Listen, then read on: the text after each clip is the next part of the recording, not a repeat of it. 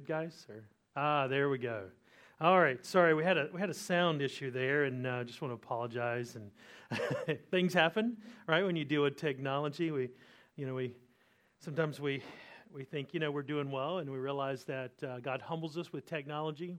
We have an elevated sense of our own importance. We like to tell people that there's 500 people under us, and we're really high in status. When in reality we're like we're a security guard at a cemetery. So there you go. There's my morning joke for you to fill in the time. Well, brethren, what a joy it is to be with you. I hope you had a chance to read through James chapter 4 again this week. Reflect on what we talked about last week. And then James continues. Really, this section in James, verses 1 of chapter 4 through all the way to verse 10, is one section. And James is addressing the topic of worldliness, and he's addressing the root cause of these believers' conflict and quarrels. Well, James has exposed these believers, really, in the last section that we dealt with in verses 1 through 3 of James chapter 4. He's showing that the root of all conflict comes from their hearts. It comes from our hearts. You see, it's indwelling sin that besets us as Christians. For the Hebrew is one thing to understand because James himself was Hebrew. He was an Israelite. And the Hebrews believe, and the Bible teaches this as well, is that the heart is the center of the man, the woman. It's the heart now, and this is different from what the Greeks believe. The heart is the seat of reason. It's the seat of a belief. It's the seat of the will. It's the seat of emotion. So when we talk about the heart in Scripture, it encompasses all three of those aspects. And this is the way that the Bible looks at mankind. And when it addresses the heart, it's addressing your beliefs, your emotions, your passions, your desires, and your cognitive abilities, your reason. And so understand that man is a dynamic creature, that we're made in the image of God, and we experience life uniquely as an individual, but those experiences that we face affect each aspect of our hearts. And how we respond to those circumstances is determined by what's in our hearts. And you can see this as James was addressing the tongue in chapter 3. At the very end, he speaks about a fountain sending forth what's in the fountain. Right? A fountain doesn't send forth bitter water and pure water. He's addressing the heart, and then he transitions to the heart. And he begins that address of the heart of man by talking about wisdom, your belief system. Is it godly wisdom from above, or is it wisdom from men? Is it worldly wisdom? Because what you believe determines what you do. It determines how you feel in the choices that you make. Now, all of those are the motions, the will, and the beliefs are all bound up together, and they all influence each other. But then James moves from having the wisdom of God, and that's true wisdom, and letting your life be driven by what you believe about God and His will and His ways, versus what the world says for you to believe about your nature and what you should achieve and do. And then he moves to the desires, the emotions. And that's what we dealt with last week. And so if your mind is set on the wisdom of this world, and your belief system tells you that you should have what you want, that you should get what you want, and that you deserve to have what makes you happy,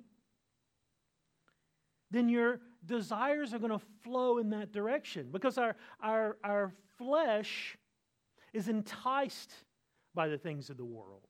The lust of the eyes, the lust of the flesh, and the boastful pride of life. The world appeals to us. It screams for us to indulge in it. And James has moved from the wisdom, dealing with the wisdom of God versus the wisdom of man, which is ultimately demonic wisdom, because it opposes God and His will. And he moves to those emotions and desires. And when you accept that worldly wisdom, the way the world looks at things, then those wisdom or those thoughts, those beliefs will drive your emotions. And when you can't get what you want, you can't get those things that you desire, as James says, you do not have 3 times in verse 2 of chapter 4. And you can't get those things. What happens? Well, you're frustrated that you can't make yourself happy. And you're not satisfied with what God has provided. And what do? You envy, and you quarrel, and you fight. And ultimately, you even murder someone else's character. And you slander, and you gossip. All those things. You see, we have to battle those desires, those emotions, the aspect of the heart. But we also have to battle it in the mind. And James is going to continue, and we're going to deal with the last part of this verse, or the middle part of this section, verses 4 through 6 this morning, where he continues addressing how we deal with our desires, the desires and the emotions of the heart. And so the question really that I have for all of you this morning is, do you have a friend? Now, you're kind of random. We live in Australia, and g'day, mate. Everybody's a mate. We have that mateship culture. But I'm talking about a real friend. Someone who's not afraid to address the things in your life that need addressing. Do you have someone in your life that's willing to share their lives with you and you with them? Do you have someone who's close to you? You know, I have a friend that I've known for 26 years. We met when I was a second-year high school student, called a sophomore, and we've been friends ever since. We share a bond of experience. We share a bond, most importantly, in the Lord. We can be honest with each other, and I appreciate his friendship. And though we're separated by thousands of miles, and have been at times, when we get back together, it's like nothing has ever happened. The distance doesn't matter. You see, the Greeks themselves, they didn't blur those lines between friendship, because we call everybody friend. Oh, he's my friend, or he's my mate. But the Greeks had 3 different words for love. Eros was a romantic love for your spouse or another person. Agape is a self-sacrificial love that's based out of the will. While Phileo is brotherly or love or friendship. It shares your experience. It's a great and kindly affection for one another. A great example of this in Scripture is David and Jonathan. And at Jonathan's death, David says in 2 Samuel 1:26, I am distressed for you, my brother Jonathan. Very pleasant have you been to me, and your love to me was extraordinary, surpassing the love of women. Now, to those who are impure, everything is impure, and many liberal scholars will say, oh, this is evidence of an impure relationship. But no, this is evidence of a godly friendship that was maintained over years and years between these 2 different individuals from very different backgrounds. One was a prince, the son of royalty, and the other one was a shepherd boy who was chosen to be king. You see, true friendship with people of different backgrounds and is sharing their lives and affections for one another. In fact, Jesus calls his followers friends. And if you'd like to turn with me in John chapter 15, verses 12 through 15, Jesus says, verse 12, this is my commandment, that you love one another just as I have loved you. Greater love has no one than this, that you lay down his life for his friends. You are my friends if you do what I command. No longer do I call you slaves, for the slave does not know what his master is doing, but I have called you friends. For all things that I have heard from my Father, I have made known to you. So, brethren, when it comes to friendship, there's no greater friend that you could have as Jesus Christ. And James, as he continues this passage through the rest of this chapter, verses 4 through 6, he makes a startling accusation. He says that these believers, instead of cultivating a friendship with Jesus Christ, they have instead become a friend to the world. We're going to look at this today. We're going to look at, James gives a twofold description of what friendship with the world looks like. He calls it spiritual adultery, and he says it's displeasing to God. But then he offers also hope. And he says that this is not a hopeless condition.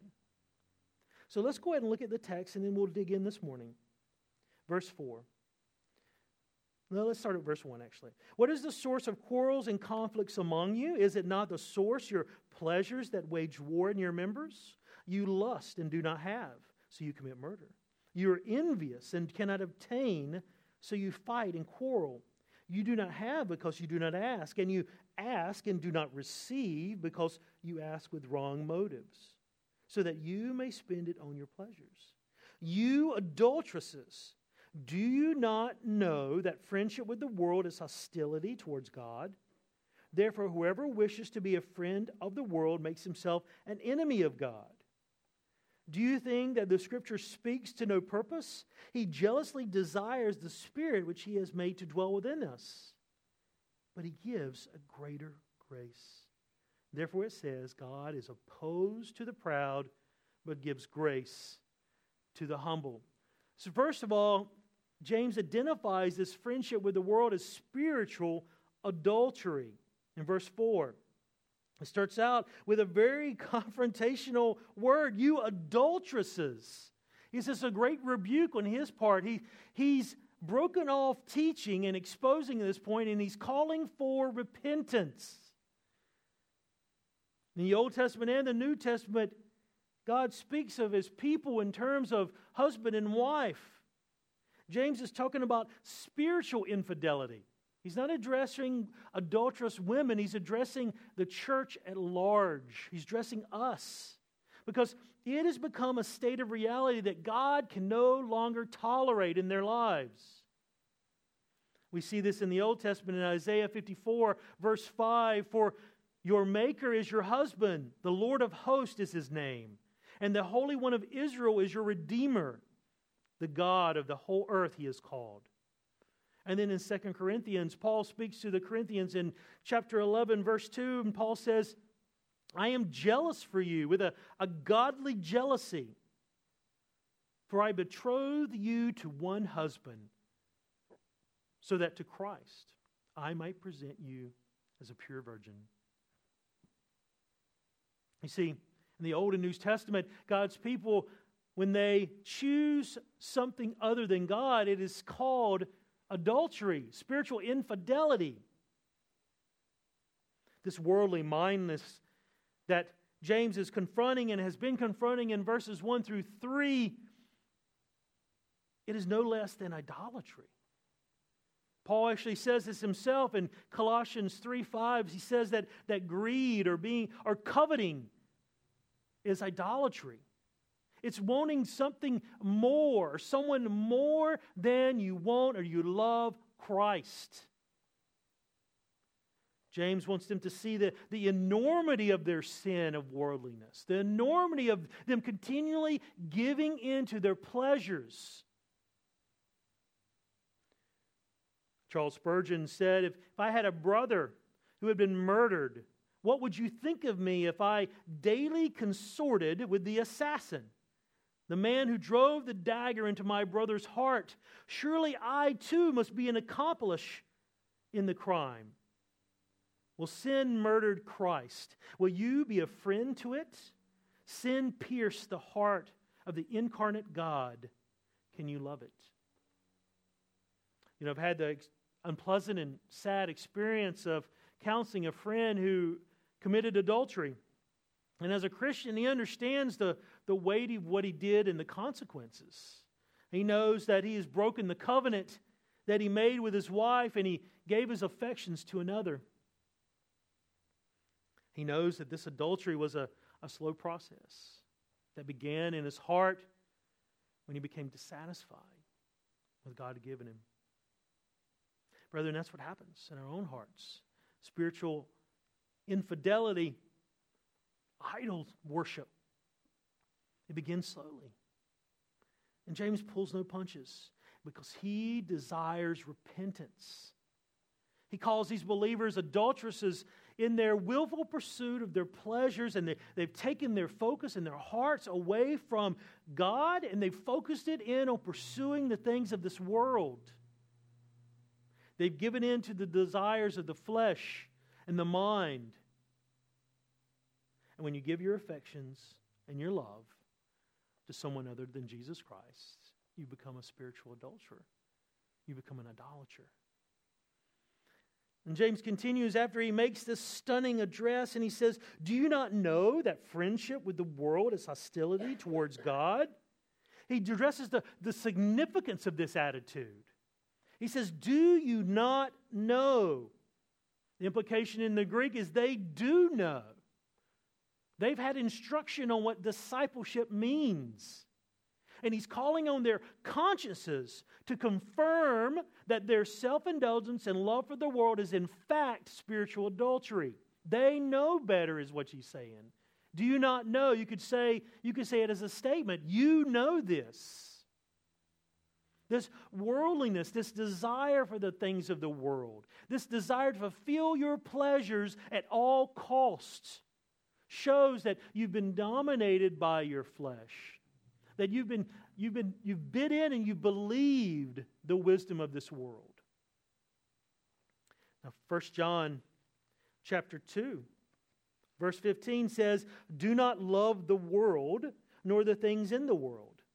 If anyone loves the world, the love of the Father is not in him. For all that is in the world, the lust of the flesh, and the lust of the eyes, and the boastful pride of life is not from the Father, but is from the world. The world is passing away, and also its lust, but the one who does the will of God lives forever." You see, what the danger that's become of them, and as it was a slow process for them in their worldliness, is that they tolerated sin. It comes into your life, it comes into your heart little by little, and you indulge in the flesh. And once you've indulged in the flesh always wants more. And he wants more, and he wants more, and he wants more. We look at those individuals that have been mastered by alcohol or pornography and the like. It didn't start out with being drunken, or indulging in the worst kinds of that excess. It started little by little. And the flesh always wants more. Same with those that are mastered by drugs and the like. You see, our worldly wisdom that the world says focuses on our pleasure and our happiness, and it says it's okay to indulge in those things. You should be happy is what the world says. And if you aren't happy, something is wrong. If you don't feel good, then something's wrong. But that's why James addresses the desires. The desires that we have to master those desires. They're connected to what we believe. We remind our emotions when we feel a certain way. It doesn't mean it's true. Truth is objective. Emotions are subjective. We take our emotions and we go back to the Word of God and we say, do we feel the way we feel for a right reason? Have we informed our consciences appropriately by the Word of God? Are we acting on what we know? See, those indwelling sins of the flesh, they want you to fulfill them. They scream. And the more you give in, the more you're mastered by that sin. And James also addresses the will, and we'll deal with the will next week as we deal with verses 7 through 10. And the will, the choices that you make based on what you believe and what you feel. You see, at the turn of the century, many musicians noticed in London that many of the errand boys were whistling as they worked, and they whistled out of tune. And they wondered why the errand boys in this part of London were whistling out of tune, and they traced it back to the fact that the bells of Westminster Abbey were out of tune. And as the bells rang several times a day, the errand boys were unconsciously matching their whistling to the tune without knowing that it was a wrong tune. Believers, how often do you live your life based upon the tune of this world? Right? You live your life based on worldly wisdom. And as a result, you become a friend to this world because it's incompatible. God's wisdom and worldly wisdom are incompatible. The desires of the flesh and the desire to honor Christ at all costs are incompatible. And James says, look, do you not know this? You know these things. You've been taught these things. The world's wisdom and its ways are an affront to God, an affront to His wisdom and His will. But James continues and he says, you know these things, or do you not know that friendship with the world is hostility towards God? You see, this is the true nature of idolatry. You see, their pleasure-seeking activity is love for the world, and friends show their loyalty and affection for one another. See, these believers had a strong affection for the things of the world. They love phileo. They love the things of the world. When you have a friend, what do? You spend time with that friend. You enjoy that friend. They enjoyed the world. They spent time with the world. They believed the world's wisdom. They focused on being happy at all costs. But James actually adds what it is, and he says it's hostility. So often when we decide to indulge in sin, we aren't thinking that, we're being hostile towards God. And that's what the world is. The world is in hostility. 1 John 5 says that the world lies in the power of the evil one. He's the god of this age. When you align yourself with the world, you're aligning yourself with the world system, a fallen, humanistic, satanically empowered system that opposes God and His will. You see the weight of this. James wants them to see that it's not just, I'm going to indulge my flesh and have a good time and feel good and be happy, but I am aligning myself with a satanically driven world system. James has already said in verse 27 of chapter 1 that this world system is impure and that stains us. He says in chapter 3, verse 6, that this world is a world of iniquity or evil. He has contempt for this world, and so should you. See, James is adding this would be a shocking statement. Because we often, when we think about indulging in our fleshly desires, we're not thinking of the consequences and the significance of that. Brethren, conformity to the world is easy. You don't have to do anything to be conformed to this world. It's a giant flowing river that all flows in the same direction. That's why Paul says, be transformed by the renewing of your mind. All you have to do is indulge in sin. Don't fight it. All you have to do is not study the Scriptures to seek God Himself, to seek His will and His ways. You don't have to guard your emotions and take your choices and your beliefs and your emotions to the Word of God and compare those subjective things to the truth. You don't have to do any of that. You just let go. You just live your life. Not disciplining yourself for godliness. Not making any attempt to fight the indwelling flesh. That's conformity to the world. And you'll see that your thoughts and your experiences, they will match those people around you. And you will be little different than anybody else. And you will be a friend to the world. So James is addressing this spiritual adultery, and he says that, therefore, whoever wishes to be a friend of the world makes himself an enemy of God. This is the general principle. He's addressing them specifically when he calls them adulterous, but he draws out this general principle, and this applies to every believer. Every believer, in the sense that if you're a friend of the world, you are an enemy to God. And he says, if you wish, that's a matter of the will. It's a conscious choices you make to indulge in the flesh, indulge in those pleasures of the mind above God's will. It's God's will for you to be, what? Sanctified. 1 Thessalonians. James says you make yourself, and the idea here is a present tense in the Greek. It's a continual making yourself, a continual choice to do what you want over and over and over without the thought of what God's will truly is. You've made a choice to continually befriend the world. You sought after wealth, power, respect, prestige, possessions, pleasures, all these things. And there's an allegiance. James says that you have made yourself an enemy of God. Wow, because what he's talking about is heart idols, or the idols of the heart, the things that you love more than God. The focus of your life. It's anything. I've known singles that put the idea of marriage as it's an idol in their life, and they're willing to do anything and everything that they can do to achieve that idol because they believe marriage is the end all. They believe that it will fulfill them and that it will please them, and they'll even to the point that they're willing to marry an unbeliever, which is forbidden in Scripture. Paul says, marry who you want in 1 Corinthians 7, just as long as they're in the Lord. 2 Corinthians, he speaks about in chapter 6, verse 14, about unbelievers and believers. The difference is there's light and darkness.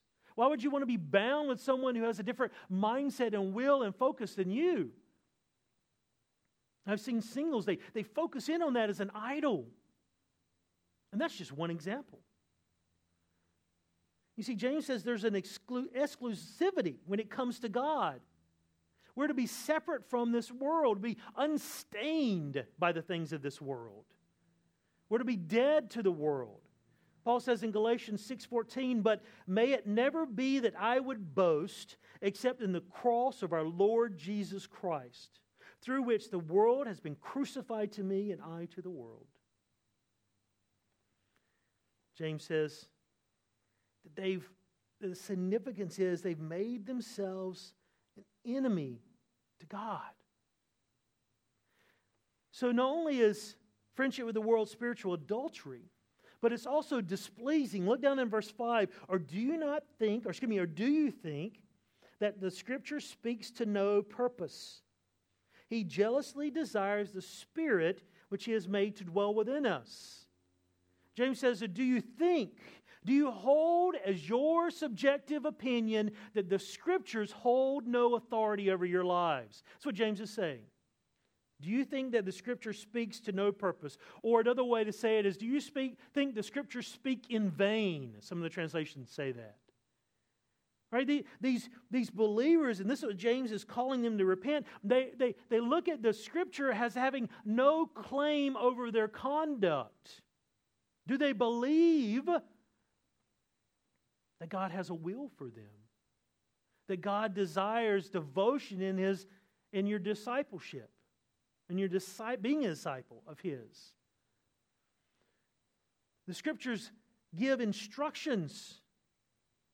And he says basically it's almost a repeat in a different phrase about being a doer of the word and not a hearer. Right? You deceive yourselves when you hear the word and you don't live by it. And he says, do you think the Scripture has no authority? It's not there for a reason? Look, I came to Australia and I was introduced to the Uniting Church. Now, we don't have a Uniting Church in the States. We have liberal denominations, Presbyterians, Lutheran, Methodists, and they still exist, though their numbers have greatly diminished because of their unfaithfulness to the Word of God. And I was meeting a group of pastors today, and I was just discussing how the Uniting Church is something new. I've never heard of it before, and we were talking about how it came about. And One of the pastors told me a story. He said a particular individual that was a friend of his from one of the Bible societies called a particular uniting church and asked to speak to the pastor. And when she answered, she said, "Well, why are you calling me?" And he goes, "Well, what do you mean? I have all these Bible resources that'd be great for churches and home groups and Bible studies." She goes, "Well, I don't believe the Bible. We don't use the Bible here." And he was kind of stunned, and he said, "Well, why do you exist?" And she said, "Oh, social justice." You see, you deny the Bible's authority, and you can do whatever you want.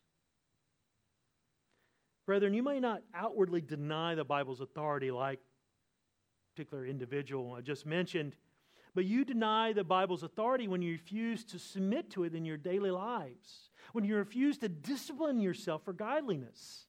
Because like I said before, conforming to the world is easy. Discipline yourself takes work. You see, we have a purpose. And our purpose is to what? It's to glorify God and enjoy Him forever, as the Westminster Confession so rightly says. And when we choose to enjoy our flesh and enjoy this world and live to the world's purpose, we're not following through with God's purpose for us and His will. Because James continues and he says that he jealously desires the Spirit which He has made to dwell in us. Now, this is one of those hard verses that you'll see in different translations that you'll see many different translations of, for the fact that the Greek word order is difficult. Now, frankly, I just think that I like the way the ESV and the NIV translate. I believe that they translate it right. The NASB, which I'm using, does an almost perfect job. Basically, it should read, He jealously desires the Spirit, little s, which He has made to dwell within us. James doesn't mention the Holy Spirit at all in the book of James. So what he's saying here is that God aggressively desires that which He has given us. He aggressively desires our devotion. He wants us to have an undivided spirit. That's what James has mentioned earlier in the book of James in chapter 1. He wants to be solely focused on Him. He's jealous. Now, a godly jealousy. He's not jealous like a human jealousy. We think of jealousy as a bad term. God wants what is rightly His. He created you and He deserves your worship and devotion. Exodus 34:14, "For you shall not worship any other God, for the Lord, whose name is jealous, is a jealous God." We think of jealousy as that sinful attribute. For God, it is always in conjunction with His other attributes. Joshua 24:19, "You are not able to serve the Lord. He is a holy God. He is a jealous God." So God has a holy jealousy, a righteous jealousy, a loving jealousy. God rightly desires what is His, and you are His. Brethren, you made that commitment.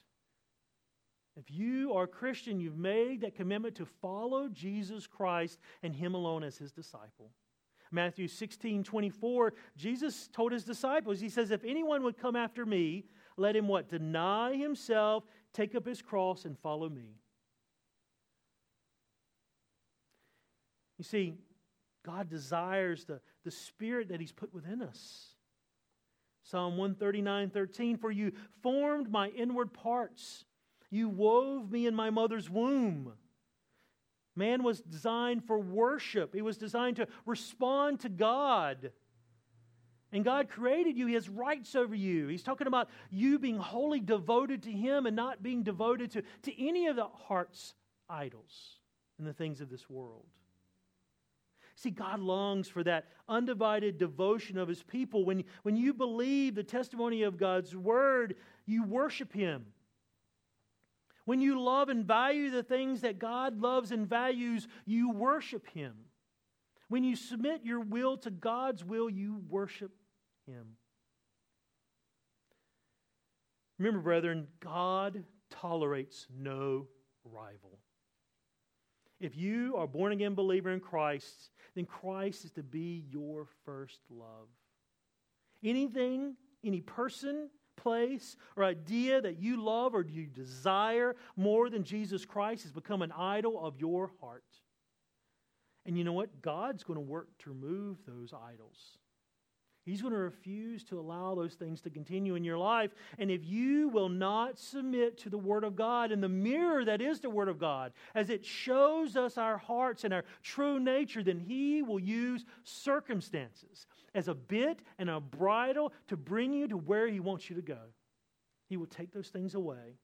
And how you respond to the removal of that idol shows where your heart is. It shows what you love. It shows your level of maturity. If you can't get what you want, are you responding by quarrels? Are you responding by fights and arguments? Are you whinging about it? How are you responding when those idols are confronted in your life or removed? But James just doesn't address these believers and tell them that they're adulteresses and they're displeasing in God, but he gives hope. What a blessed hope in verse 6. But he gives a greater grace. Therefore it says, God is opposed to the proud, but gives grace to the humble. What an assuring note that what James is saying here when he says that God gives a greater grace is that God gives an abundant grace that surpasses anything that we could imagine or need. He gives us a generous grace that helps us to resist the flesh and to walk close to Him. Right? We don't deserve it. It's grace, right? It's undeserved favor. What we deserve is wrath. But we can't force God to give it. We can't bargain with Him that, Lord, I need more grace. If only I had more grace, I wouldn't have sinned. It doesn't work that way. Right? He gives a mega, the word there in Greek is, we get our word mega, a mega grace. When the world competes for your love and affections, He gives a greater grace so that you can overcome the world. You can resist the temptations and the allure of those things, and you can remain faithful. Don't say you can't do it because you have been born again. You have a new heart. You have the Holy Spirit that indwells you to empower you and strengthen you. And here we see from James that God gives a greater grace. God doesn't leave us on our own to fight the world, to fight the flesh. Augustine said, God gives what He demands. 2 Corinthians 12:9, Paul says, but He said to me, my grace is sufficient for you, for my power is made perfect in weakness. Therefore I will boast all the more gladly of my weaknesses, so that the power of Christ may rest upon me. You see, when you're weak, we don't want to be thought of as weak, but when we're weak, we're struggling in some area, and we cry out to God and we say, Lord, I need help. And He gives a greater grace. When we're in a tough trial in life, and we're struggling emotionally, and we're struggling with thoughts of God's goodness, we cry out. God doesn't necessarily going to remove the trial, as he said to the Apostle Paul. He said, I'm not going to take that thorn in the flesh away, but I'm going to give you more grace so that you can have no choice but depend on me. You have no choice but to give me the glory. It's God's grace. Brethren, the battle against indwelling sin is hard. It's something that all believers have done and had to battle against. The world and the flesh and the devil. Why do you think we pray over and over, oh, our Lord, come? We don't have to battle those things anymore. You see, the world allures us and competes for our desires and our minds. But you don't have to fight the battle alone. Ask God for help. He lovingly forgives your sins. He gives you grace through the blood of Jesus Christ if you'll confess your sins and you'll repent. If you'll ask His help, Don't give in to the world's wisdom. Seek to know the Word of God and God's wisdom. Resist the flesh. And God will give you the grace to remain faithful. But then James adds a caveat, and this is an important caveat because he adds this general principle. God is opposed to the proud, but He gives grace to the humble. So what's the proud? And why does God resist the proud? The proud, just really quick, I wrote down a few descriptions of a proud person, and they're arrogant, they're haughty, they like to think of themselves as above others.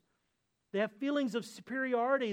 They love to think that they know what's best. They're self-righteous. They have a false estimation of their own abilities. They have an attitude of the heart that despises God's word, and they hate reproof and correction. They're self-sufficient. They depend on themselves, and they have an apathy or resistance towards God and His word. They judge everyone by their own personal standard, their own personal preferences, and they look down on anyone who doesn't hold to that standard, even though it's subjective. They won't accept criticism or counsel. That's the proud person. And the proud person is the person that God opposes. And this is an interesting word because it says that God literally stands against. The word in the Greek is God dresses in His battle array, and He is opposed to the proud person. God is an active antagonist of the proud person. Because if you will not be humbled by the Word of God, God will bring circumstances to bring you low and teach you humility. Psalm 18:27, for you save a humble people, but the haughty eyes you bring down. Psalm 138:6, though the Lord is exalted, yet He regards the lowly, but the haughty He knows from afar. Listen to this, Proverbs 16:5. Everyone who is proud in heart is an abomination to the Lord. It's like the little boy came up to his mom and said, Mom, I'm 9 feet tall. I'm like Goliath. And his mom said, well, how do you figure that? He goes, well, I created a ruler and I measured myself and I'm 9 feet. You see, that's the proud person. They live by their own standard, and according to their own standard, they're doing really good. Look, there's no other sin that arouses God's anger like pride. It is the sin that demons who were in His presence committed. They wanted more. It is a sin of man in the garden when they were in God's presence, but they wanted more. It's the sin that sets itself against God. Mankind chooses to elevate themselves over God and His sovereignty. Men and women resist God's grace because God's grace is an affront to pride, and this is the connection that James makes. The prideful person will not submit themselves to ask for God's help against the world, the flesh, and the devil. Rather, no one likes being told that they're a sinner. Dominated by their passions, deceived by the wisdom of the world, but that's what these believers were.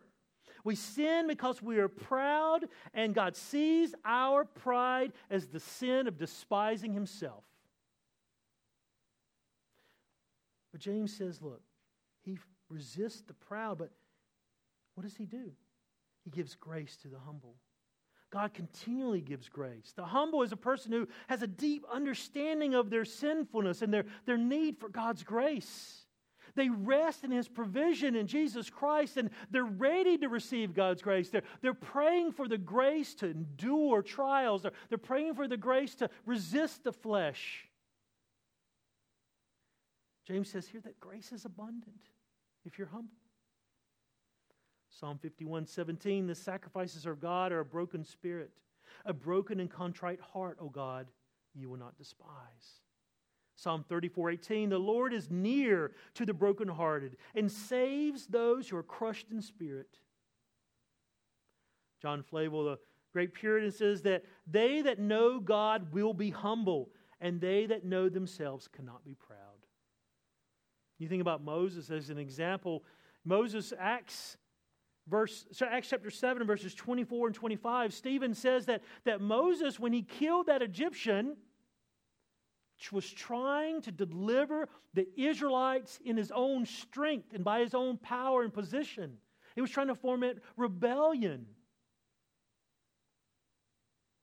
But God used 40 years in the wilderness to humble him, to help him to see that it wasn't Moses that was going to deliver the Israelites, but God was going to deliver the Israelites. Moses had to learn that God didn't need him to accomplish his purposes and his will. But God chooses to give him the privilege to be used. And even in Numbers 12:3, Moses actually wrote this about himself.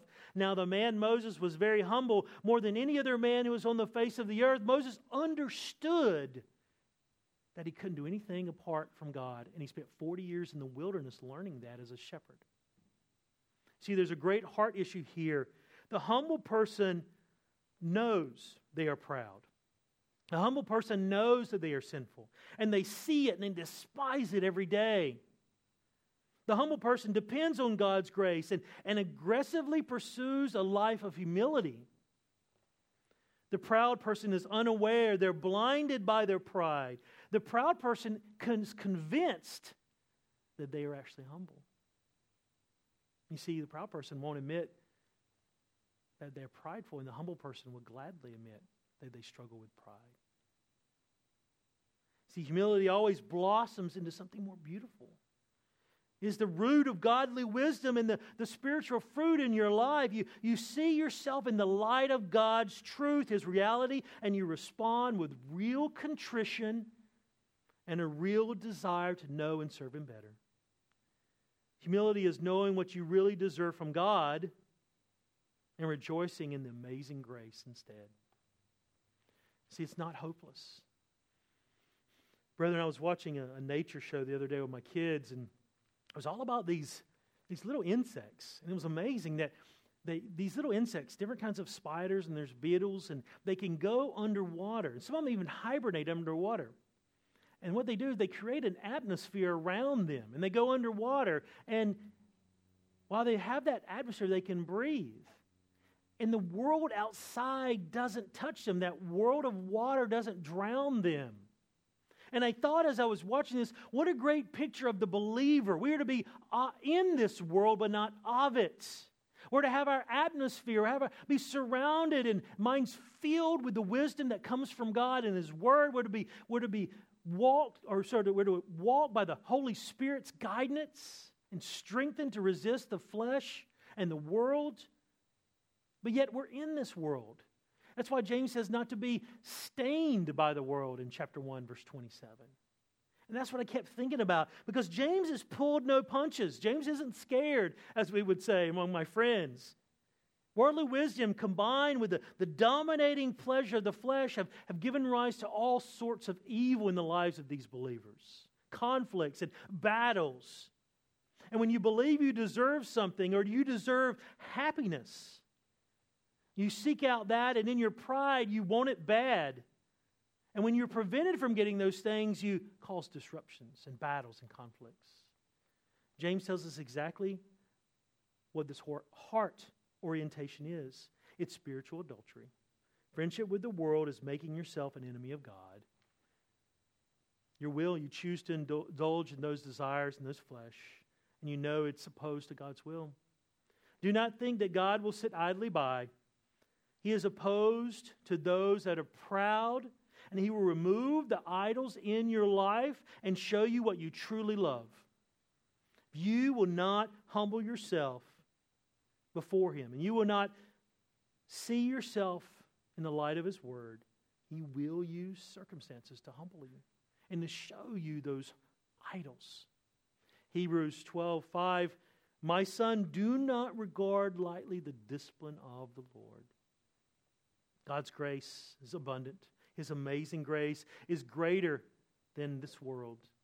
We can remain faithful, brethren. You can be faithful to God. You can resist the worldly wisdom. You can resist the desires of the flesh, the temptations of Satan. We have the Holy Spirit that has strengthened us, that empowers us. We have a renewed heart. We've been born again. James called for us, called for you all to repent of your love for the world and humble yourself before Almighty God. Let's pray. Heavenly Father, we thank you for, we thank you for your truth. The Word of God is truly sharper than any two-edged sword. It just cuts us to the quick. Help us to see that the things in our life are unacceptable, the idols that we love and we cherish. Father, teach us to obey. Give us strength and the grace to resist the temptations of this world. Be wholly devoted to you. Father, we thank you again. Pray this in Jesus' name. Amen.